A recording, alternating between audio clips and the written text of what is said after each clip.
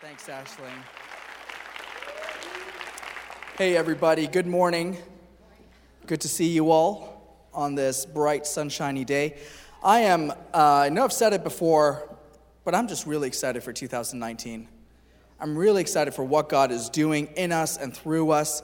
I'm really excited that He's calling us higher up, further in, deeper into Him, deeper into His kingdom. And we're living in exciting times, right? Come on, 3 of us are excited. Come on, 2019 is going to be incredible. And it's going to be incredible because God is faithful. He is doing what He said that He would do. He is causing love for Jesus to grow in our hearts. And sometimes I'm just blown away that God Himself would give us the wonderful Holy Spirit to come and be with us, that we have God on the inside of us, that we have God on the outside of us, and that He is calling us to Himself is absolutely incredible. And so I want to release faith and hope in your hearts. And I felt like this morning Jesus was causing fresh love to grow in our hearts for Him. That He was causing us to fall once again more madly in love, more deeply in love with Him. And we've been watching the conference this past week in Toronto, and it's just incredible seeing the speakers, hearing what God has done and is doing. And church family, I've been listening to the Presence album by Catch the Fire Music that just got released on Friday. And I've been having incredible God encounters with God because of that album. So I'd encourage you, if you haven't listened to it, if you haven't heard it, check it out on iTunes, go to Spotify, or if you're here in this building, we have a bookstore set up at the back that you can purchase it and listen to it. This morning, I feel this urgency in my spirit. I feel this urgency from God about what I'm about to share. And it's because of the words that we shared a few weeks ago. Every year, what we try to do at the end of the year, we invite some people in our church community who we know and who we trust to hear God's voice to say, what is God saying to us for 2019? We have them share, and then we compile everything that's shared, and we look at the common themes. We look at what has been running through what everyone's hearing. And we've put it together. We handed it out last Sunday and emailed it out this past week. There are still some more of these cards available. But when I look at some of these themes that some of the prophetic voices in our midst are hearing, I get really excited. I get really excited about the invitation from God for us as a church family. And just 2 weeks ago, I was praying and I was saying, God, with all my heart, God, I ask that you would provide the finances that we need in order to do what you've called us to do. And I just heard the Lord whisper into my heart, and He said, John, wrong prayer. He said, you're asking me for finances. You need to be asking me for resources. When you ask me for finances, you limit me to money. But when you ask me for resources, you ask me to do things for you that only I can do that you could never do. You ask me to open a door for you that no man can ever open. You ask me to bring you before people of wealth and influence that no one else could ever reach. You ask me to make a way for you by asking me for my resources instead of my finances. So, son, I want you to start asking me for my resources. And I feel like that's for someone here today. The invitation from God for you is not just to ask Him for finances, but to ask Him for His resources for your life. Because there will always be provision for the vision that He gives you. He will always provide when He releases vision. So ask Him for His resources. And I've been looking at some of these prophetic words and going, wow, God, we're going to need more resources than we have. And it's an exciting place to be because He's calling us out of the boat. He's calling us to trust Him. He's calling us out of fear. He's calling us out of worry. He's calling us to step into faith with Him. And not just us as a church family, but also you individually.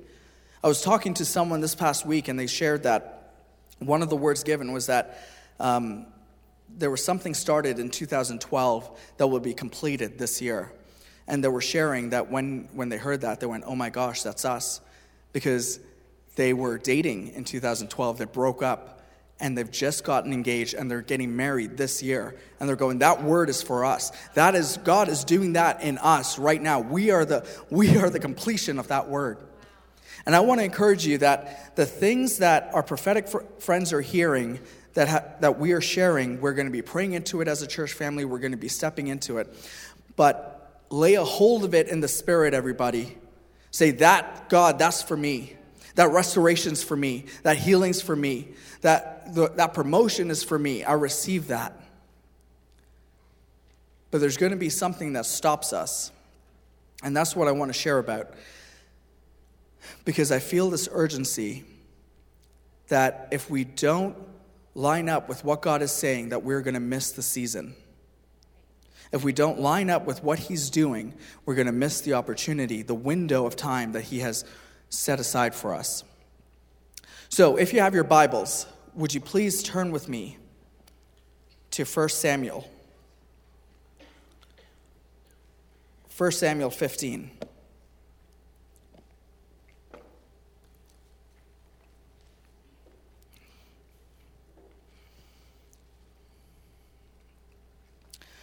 We're going to look at the life of Saul. And we're going to see that God had an invitation for him as well, but that he missed it because he was disobedient. And the title of my message today is a second part of a message that I preached last year. And I preached this message and it's kind of entered into our church vocabulary. But the message was titled, God's Big Butt. It's okay, you can laugh. It was about God's big butt. Because I was reading Ephesians 2, and I was talking about we were dead in our trespasses, we were dead in our sins, we were enemies of God. But God, who is rich in mercy, made us alive with Christ, even when we were dead. And that verse jumped off the page, hit me between the eyes, and I went, oh my gosh, God has the final word over my life. It's not my failures, it's not my circumstances, it's not even what others have said over me, it's not even where I've limited myself, but God has the final word. And I felt like God said to me, he said, John, I have a big butt for your life. And so at that time, I had people turn to one another and say, God has a big butt for you. You can do that. Please turn to your neighbor and say, God has a big butt for you. But God, the suddenlies of God. But as I've been reading and as I've been studying some more, I've realized that sometimes we have a big butt. It's true. We do. We try to limit God. And so the title of my sermon today is Your Big Butt. Subtitle, The Blessings of Obedience. So I want you to turn to your neighbor and look them in the eye and tell them, you have a big butt. Turn to your other neighbor, look them in the eye and say, no, hold on, you got a big butt. And if you're with your spouse or your girlfriend or boyfriend or fiance, I want you to turn to them and look them in the eye and say, I love you, honey. I am no fool. I'm not going to start anything in any marriage here today, all right? Here's the point, is that we have the invitation from God. God speaks to us and he calls us and he says, come up higher, come up deeper. Come into me more. Know my love. And we say, yes, God. But then when it comes time to put that into practice, we usually have an excuse about why that won't work. We have a, but God. But God, do you see? But God, do you know? But God, do you understand that I can't do that? And we disobey the voice of God. And so we actually limit the grace of God that has been given to us. The unlimitless grace of God, the vast, powerful grace of God, we actually put a cap on because we refuse to obey his voice. And that's what I want to look at this morning. So 1 Samuel 15. We're going to look at Saul has been anointed king. Saul was the person who was taller than anyone else. In the physical, he looked like the natural choice to be king. And God comes and he says to Samuel, Let's read in verse 1. Samuel said to Saul, I am the one the Lord sent to anoint you king over his people Israel. So listen now to the message from the Lord. This is what the Lord Almighty says. I will punish the Amalekites for what they did to Israel when they waylaid them as they came up from Egypt. Now go, attack the Amalekites and totally destroy everything that belongs to them. Do not spare them. Put to death men and women, children and infants, cattle and sheep, camels and donkeys. This is God's directive to the king of his people. And I just want to let you know that God doesn't do that today. This was in the Old Testament, in the Old Covenant, when we are seeing how terrible and how twisted sin is, how it quickly spreads through a community. And what God is saying here is that the Amalekites, it's now time for them to reap judgment. God doesn't call us to go and attack people anymore, but rather he sends us to show them the power of love and grace and mercy and forgiveness. That's when we are sent. That's our mission. And so what Saul does is he summons the entire army of Israel, and they go marching out. And let's look at verse 7. Then Saul attacked the Amalekites all the way from Havilah to Shur to the east of Egypt. What's Saul being told? Kill and destroy everything and everyone. Do not take anything captive. Do not take anyone captive. Why? Because the Amalekites are they're the ones who have been doing this to other nations. There's only one reason to go to war, and that is to get power, to get wealth, to increase your kingdom, to increase your empire. And so the Amalekites would go and they would kill the people, but they would take the best of everything. They would get rich off their conquests. And what God is saying is that is not how my people grow rich. My people get wealthy because of my blessing over them. And so he's sending them as divine judgment, not to profit. And so Saul attacks them, but look at verse 8. He took Agag, king of the Amalekites, alive. And all his people he totally destroyed with the sword. But Saul and the army spared Agag and the best of the sheep and the cattle, the fat calves and lambs, everything that was good. These they were unwilling to destroy completely, but everything that was despised and weak, they totally destroyed. Then the word of the Lord came to Samuel, I am grieved that I made Saul king because he has turned away from me and has not carried out my instructions. Samuel was troubled and he cried out to the Lord all that night. Early in the morning, Samuel got up and went to meet Saul, but he was told, Saul has gone to Carmel. There he has set up a monument in his own honor and has turned and gone on down to Gilgal. When Samuel reached him, Saul said, The Lord bless you. I have carried out the Lord's instructions. But Samuel said, What then is this bleating of sheep in my ears? What is this lowing of cattle that I hear? And Saul answered, The soldiers brought them from the Amalekites. They spared the best of the sheep and cattle to sacrifice to the Lord your God, but we totally destroyed the rest. Stop, Samuel said to Saul. Let me tell you what the Lord said to me last night. Tell me, Saul replied. Samuel said, Although you were once small in your own eyes, did you not become the head of the tribes of Israel? The Lord anointed you king over Israel, and he sent you on a mission, saying, Go and completely destroy those wicked people, the Amalekites. Make war on them until they are wiped out. Why did you not obey the Lord? Why did you pounce on the plunder and do evil in the eyes of the Lord? But I did obey the Lord, Saul said. The big butt of Saul right there. But I did obey the Lord. I went on the mission the Lord assigned me. I completely destroyed the Amalekites and brought back Agag, their king. The soldiers took sheep and cattle from the plunder, the best of what was devoted to God, in order to sacrifice them to the Lord your God at Gilgal. But Samuel replied, and pay attention to this, Samuel replied, Does the Lord delight in burnt offerings and sacrifices as much as in obeying the voice of the Lord? To obey is better than sacrifice, and to heed is better than the fat of rams. For rebellion is like the sin of divination, and arrogance like the evil of idolatry. Because you have rejected the word of the Lord, he has rejected you as king. Because you have rejected the word of the Lord, he has rejected you as king.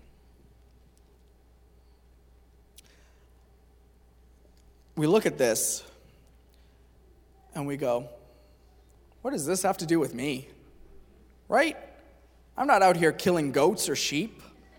I don't have to kill people. My friends, we're going to see that Saul's response to Samuel is the same response of our hearts when the Lord begins to invite us to step out of the boat and begin to walk towards him. God, in his grace this morning, is inviting us out of fear, out of shame, out of pain, out of rejection. And he's inviting us into his goodness and into his glory and into his mercy. But sometimes we're too afraid to act. Sometimes we would rather be comfortable where we are with what we know than to step out into what God's calling us to do. And so we disobey the voice of God. And when we disobey, we use excuses. We say, but God, hold on. I know you asked me to do this, but did you see what they did to me? Did you hear what they said to me? God, they used the F word at me. I can't share with them your kingdom. I can't talk to them about you. But God, you asked me to give some money. But God, did you know I need it? God, I'm having trouble paying my rent. God, I'm having trouble putting gas in my car. God, I need it for this vacation. Sometimes when it comes to act, we are full of excuses, just like Saul. I see 4 responses in Saul's heart towards Samuel. The first is he tries to cover up his disobedience by being over-exuberant. When Samuel finally shows up, when Samuel reached him in verse 13, Saul said, "The Lord bless you. I have carried out the Lord's instructions." In other words, Samuel, what a great day. Oh my gosh, God has blessed us so much. Look at what we've done. Our first time going to battle. Our first time taking on another army. We have been victorious. Come on. Hoping that Samuel will go, yes. Oh my goodness, yes. And Samuel stops him right there. Really, Saul? You carried out the Lord's instructions. Tell me, why do I see sheep? What is this bleating of sheep that I hear? Saul answered Samuel, the soldiers! It's their fault. They're the ones. They're the ones who chose to do it, and I just kind of went along with it. But, and this is the third thing he does, he is overexuberant. He blames the soldiers. But then he says, but Samuel, the things that we saved are good things. We're going to sacrifice them to God. We're going to make a sacrifice. Isn't this what God wants? You know, you've heard the saying that 2 wrongs don't make a right. Well, in this case, the way we try to talk ourselves into things is by saying, well, maybe 3 wrongs make, or 3 wrongs maybe make a right. Maybe 4 do. Maybe if I do enough good, it will cover up the wrong I've done. And I know of people who have lied, who have cheated, who have gotten wealthy off ill-gotten gain and thought, well, maybe if I just donate the money to the church, maybe if I build a building for God, maybe if I do something good, we try to cover up our disobedience through acts of good service. And this is what Saul is saying. I'm going to sacrifice. I'm going to do something good for God. And Samuel says, hold on, stop. Let me tell you what God said to me. Although you were once small in your own eyes, did you not become the head of the tribes? The Lord anointed you, then he sent you, and he said, go and completely destroy them. Why have you disobeyed the Lord? Why did you do evil in God's eyes? And finally, Saul comes down to this. He says, but I did obey. But I did. Samuel, I did virtually everything the Lord said. I did like 99.99% of it. Can't we just call it even? Can't we just say, this is it. This is good. And Samuel says no. Because your obedience is worth more than your sacrifices, Saul. We try to minimize the wrong we've done and focus on all the good that we've done. I'll tell you how I did this in my own life. About 8 years ago, I needed a new car. I used to have a 1990 Toyota Corolla. Beautiful. burnt red, Rosie. Faded red, I should say. It was vintage. It was amazing. It had a crack in the windshield. It had a crack in the floorboards. It leaked gas. Every time you went to fill it up and drove away, it looked like the car had peed. And I love that car. It literally leaked. The roof leaked when it rained. And one day a police officer pulled me over and said, "I'm sorry, you're going to have to take it in and get it inspected. I don't think it's roadworthy." And in my head, I went, "I don't think it's roadworthy either. Oh my gosh." And so I had to pull it off the road. And at this time, I was working as a youth pastor. I wasn't getting paid a lot of money. I was pretty much living paycheck to paycheck. And I didn't have money to get a new vehicle. And through a miraculous set of circumstances, some of the church family got together. They took up a collection for me. I got put in touch with a businessman. He gave me a car for more than 50% off. It was amazing. Like, just step after step after step, God ordained everything. And I paid for the car. I brought it home. And that morning I woke up and I went, "God, thank you so, so much, God. Thank you for your goodness. Thank you for your faithfulness." Every time I got into that car, I said, "God, I thank you for your faithfulness in providing this car. And I know that because you've been faithful with this, God, you're going to provide me a house. You're going to provide me a family. You're going to provide me a wife. You're going to provide me children." Sometimes God gives you down payments in order to draw you deeper into faith with him. That car was a down payment on faith in God. And every time I got in, I thanked him. But then I realized that I had spent all this money on a vehicle, and I hadn't been able to return to God. I hadn't been able to honor him financially. And I said, "Oh God, I want to give to you. Would you help me give to you?" And that soon after, a couple came up to me and said, "Hey John, there was a collection taken up for you. We wanted to bless you, but we couldn't at the time, so here you go." And they wrote me a check, and it was exactly 10% of everything that had come in. And I went, "Oh God, thank you so much." And I promptly went out and bought myself a new set of tires and rims. I wanted to look cool. I wanted to have swag. I wanted to, when I pulled up, have all the ladies go, "Ooh, I like that car." And if I like the car, maybe I'll like the driver. Hey-o. But seriously, I'm not saying anything. I'm just letting you know that after I got the car, Hendry and I got married. So, boom. Just saying.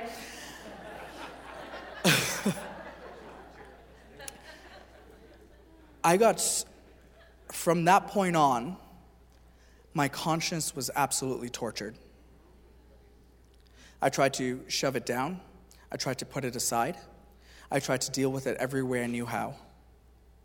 But God, it's okay because I needed new tires anyway, right? And the rims were so cheap, they might as well just have thrown them in. God, it's a deal if I don't buy it. I'm losing money. God, you really want me to drive on safe tires, right? I had all these excuses. I had all these buts. God kept on saying, John. And I kept on saying, but God. But hang on, hold up.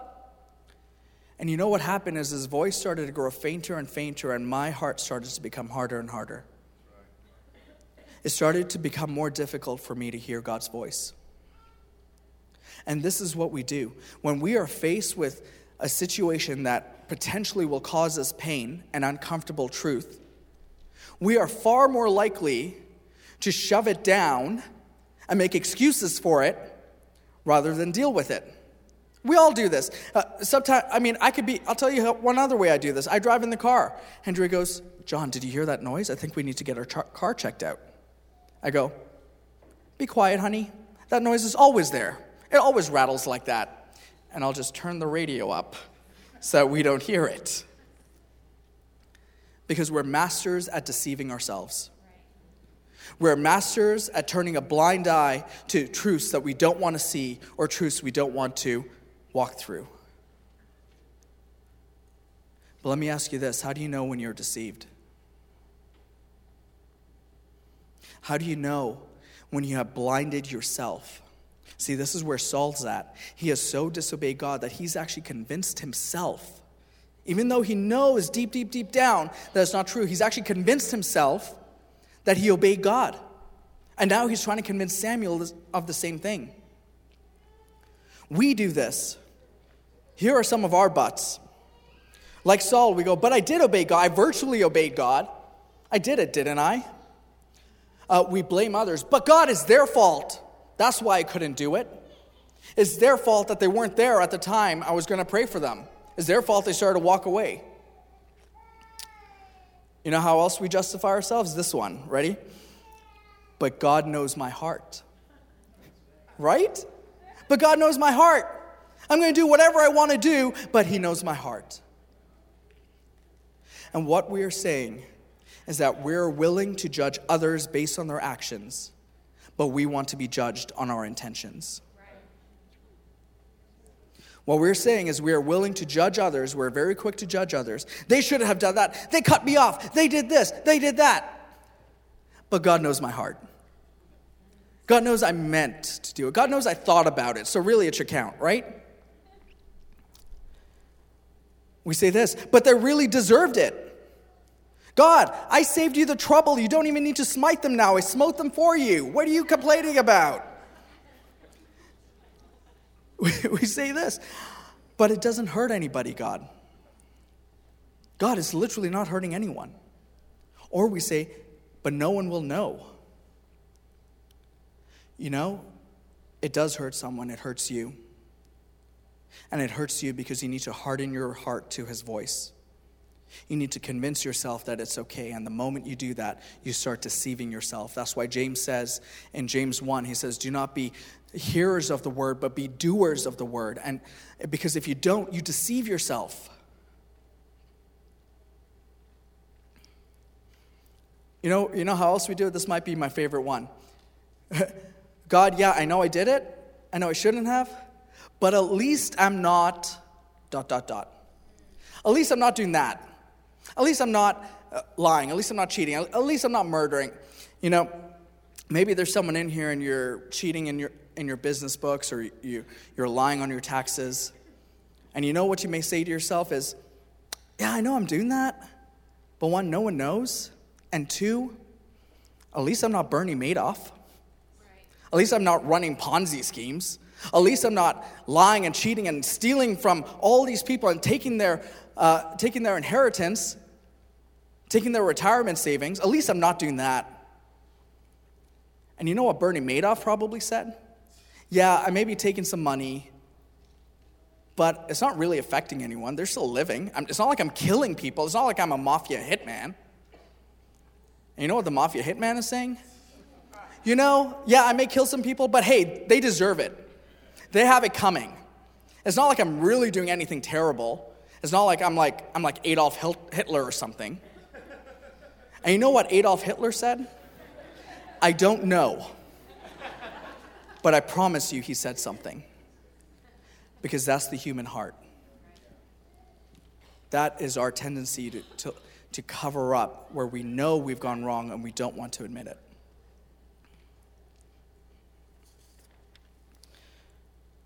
This matters to God deeply. And this matters because Jesus is after one thing, and that is to be the Lord of our lives. Not to be Lord over half our life. Not to be the Lord over 99.99% of our life. What God is after is what He's been after since the beginning of time, and that is your heart. He wants your heart, and He will have it completely and wholly and utterly. That is the one thing that He has set His face towards. He wants you. And when we reserve the right to decide when we obey or to decide when we disobey, we actually reserve the right to be Lord of our life. We actually have not made Jesus the Lord of our life. We are not willing to yield ourselves to Him and to submit to Him. Did you know loyalty is only tested when you disagree? When you agree, it's easy. When Andrea says, John, can you do the dishes? And I want some alone time. Sure, honey, I'll do the dishes. Gladly, I'll put some worship on. I'll put a sermon on. I'll just hang out. When Andrea says, John, can you mow the grass? And I was planning on spending time with the kids, or I was planning on having some other alone time, going out somewhere, hanging out with friends. Oh! At that point, I absolutely disagree. And that is when my heart is tested. James Hudson Taylor said this: Christ is either Lord of all or not Lord at all. Jesus is either Lord of your heart and King of your heart, or you're the king of your heart. And the only way that you know this is when you disobey and you know it. You know it. You know that he's not Lord. And when we choose to disobey, what we actually reveal is what is the true king of our hearts. When you disobey, you reveal what you worship. Because if you truly love God, if you were truly able to say, God, I totally love you. God, I'm totally committed to you. Lord, I'm totally sold out to you. It'd be easy to obey him because you trust him. But when you disobey, what you're saying is, God, I don't trust you in this area. And this is what we see with Saul. See, what Samuel says to Saul is, you were once small in your own eyes, and God called you out, and he anointed you over king over the people. But what he's just done is he's unmasked Saul. He's saying, Saul, your issue is that you are still believing that you are small in your own eyes. You are still believing that no one is going to look up to you, no one's going to see you, no one's going to respect you. And so we see this when when Samuel's trying to find him, Saul had actually gone to set up a monument to who? To himself. He had gone to set up a monument to himself because he's trying to make himself great. And you know what else he does? He keeps the king of the Amalekites alive. Now, in these days, do you know who's more likely to die? A foot soldier in battle. You know who's more likely to live? Nobles, princes, kings. Why? Because they're valuable. You can get some ransom for them. And even if you can't, do you know what the Assyrians did? The Assyrians, when they would conquer a nation, they would take the king and keep him as a trophy. And they would say, look at all the nations that we have conquered. We are no longer a kingdom. We are an empire. And Saul is trying to move from being a king to being an emperor. And he's trying to do it in his own strength. And Samuel says, hold on, Saul, you think you're small in your eyes, but didn't you know that God would make you great? Didn't you know that God would come and he would stoop down and lift you up? David writes in Psalm 18, he says, your gentleness makes me great. Another translation says, you stoop down to make me great. And my friends, God is interested in making you great. He is interested in lifting you up. He's interested in promoting you so that Jesus, his son, can shine through you. And when people look at you, they say, wow, Jesus is incredible. But he'll only do that if you are willing to move out of the way and let Jesus take center stage. And the way that's tested is through obedience. The way that's tested is, are you listening to his word? Samuel goes on and he says, does the Lord delight in burnt offerings and sacrifices as much as in obeying the voice of the Lord? To obey is better than sacrifice, and to heed is better than the fat of rams. For rebellion is like the sin of divination, and arrogance like the evil of idolatry. And you know what Saul's probably saying? He's saying, yeah, I didn't maybe obey God fully, but at least I'm not like a witch. At least I'm not like the idolaters who are worshiping idols. And Samuel says, yes, you are. Yes, you are. You're doing the very thing that you have judged them for, Saul. Whenever we cannot obey God, we reveal what we truly worship. And I'll tell you what you worship.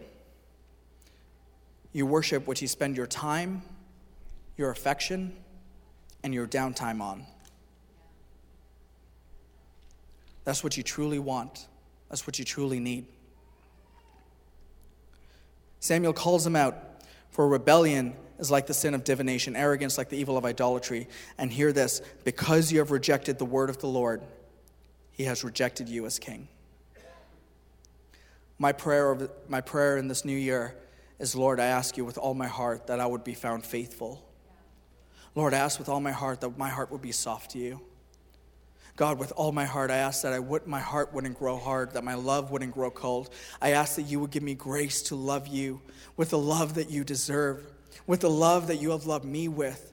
God, would you help me to love you deeply and truly and fully, so that at the end of my life, I can look back over my life and say, I have loved you to the best of my ability and even beyond, because the Holy Spirit gives us supernatural ability. But it requires us to listen to his voice and obey his voice, which lives right here. Friends, God is causing love for him to grow in our hearts. He is causing this love to be, that we would be rooted and planted in his love, that we would know his love, that we would be transformed by his love. And the invitation for us is to so yield ourselves that even when it's painful, even when it hurts, even when it's difficult, that we can still trust him and do what he's called us to do. Now, there are some of you, as I've been speaking, you've been realizing that either your heart is hard or your love has grown cold for Jesus. And if that's the case, the best thing that you can do is, what is the last thing that God said to you that you disobeyed? Go back and do it quickly. Because there's something about your will speaking to your heart and saying, we're going this way, and you're going to line up. You're going to do it. Let's go. And when we make that determination, our feelings start to follow our mind and our will. What's the last thing that God said to you? Go and do it quickly. Do not delay. There are some of you, as I've been speaking, I remember we went through a spontaneous series last year about yielding to the Holy Spirit. It is easy to yield on a Sunday morning when we're surrounded by people. It is easy to yield when we can pick up the tissue paper and wave it to the Lord. Lord, I yield, I surrender. But are we able to yield on Monday morning? Are we able to yield on Tuesday morning, on Wednesday morning? Are we yielding our lives day after day? Because when we do, God gets so pleased that he comes and he fills us, and his presence starts to hover over us. And my prayer for us, Catch the Fire, is that we would fall so in love with Jesus that obedience comes easy to us. And because obedience comes easy to us, we start to become pleasing to the Lord as a community, not just as individuals, but as a community, because there's something that God will release upon a community that he would never release upon individuals.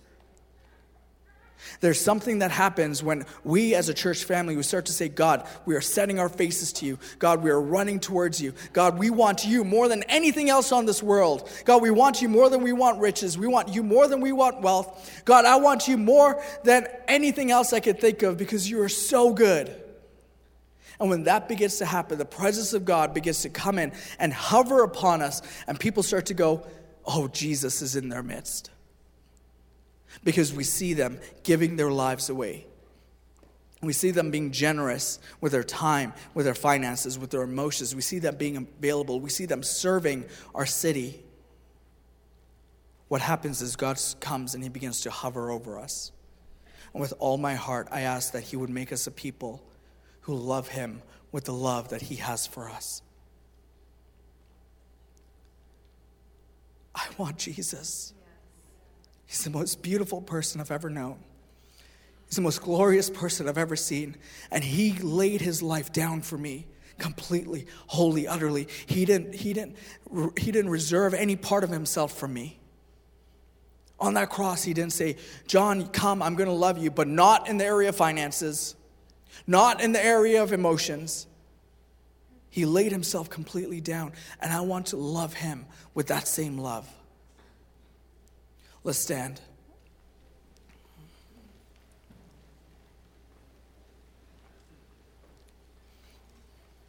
I'd like you to hold out your hands or hold up your hands. I feel like the invitation for us today is to surrender once again to the goodness and the kindness and the glory and the love of our Heavenly Father. that we would know his love, and his love would set us free, that we would be rooted and grounded and established in his love, and that we would actually be thrust deeper into his love in 2019, that we would go higher up and further in than we've ever gone before, that we would know him. Oh God, would you come right now in every area where our hearts are hard to you, every area where we have been resistant to your voice and resistant to you, wonderful Holy Spirit. Would you forgive us? And would you come and would you rest on us? Would you come and would you cause love for Jesus to grow in our hearts, God? Would you help us to be faithful to you?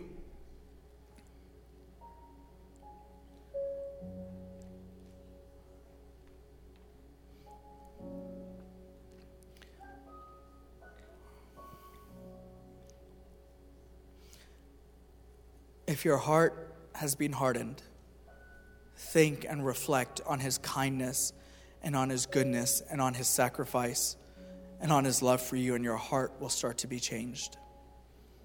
Your heart will start to come back into alignment with him, and as it does, it'll become so much easier to listen and obey. But I bless you, Catch the Fire family. I bless you to be the most radical, the most passionate lovers of Jesus. I bless you to be full of his Spirit. I bless you to be full of his life. I bless you to be rooted and grounded in him. But above all else, I bless you to love him deeply and truly. I bless you to see his beauty and see his glory, that you would know him and that you would love him. And I feel like God is giving us grace this morning to do that very thing. And if that's you in your heart saying, I want to respond to that, I want to say yes to that, I want you to come out of your seat and come up to the front. Come up to the front and begin to tell him and begin to surrender your life once again. Come on, if that's you, come out and come up and begin to say, Jesus, here's my body. Jesus, here's my mind. Jesus, here's my heart. In the areas that I've been disobedient, I ask your forgiveness. But God, would you come and in your grace, would you cause fresh love for Jesus? Hey, fresh love for Jesus to spring up in our hearts. That love would spring eternal. That the fiery embers of love can never be extinguished. And we bless you to burn with his fire and burn with his passion and burn with his love. For the rest of your lives, that you would be found faithful. That you would be faithful ones. Holy and completely set apart for him. Walking with him and knowing his voice. Because it's better than anything else we've known. Is better than anything else we've seen, better than anything else we've understood. Jesus, you're so much better. You're so much more glorious. You're so much holier. And we absolutely love you, Jesus.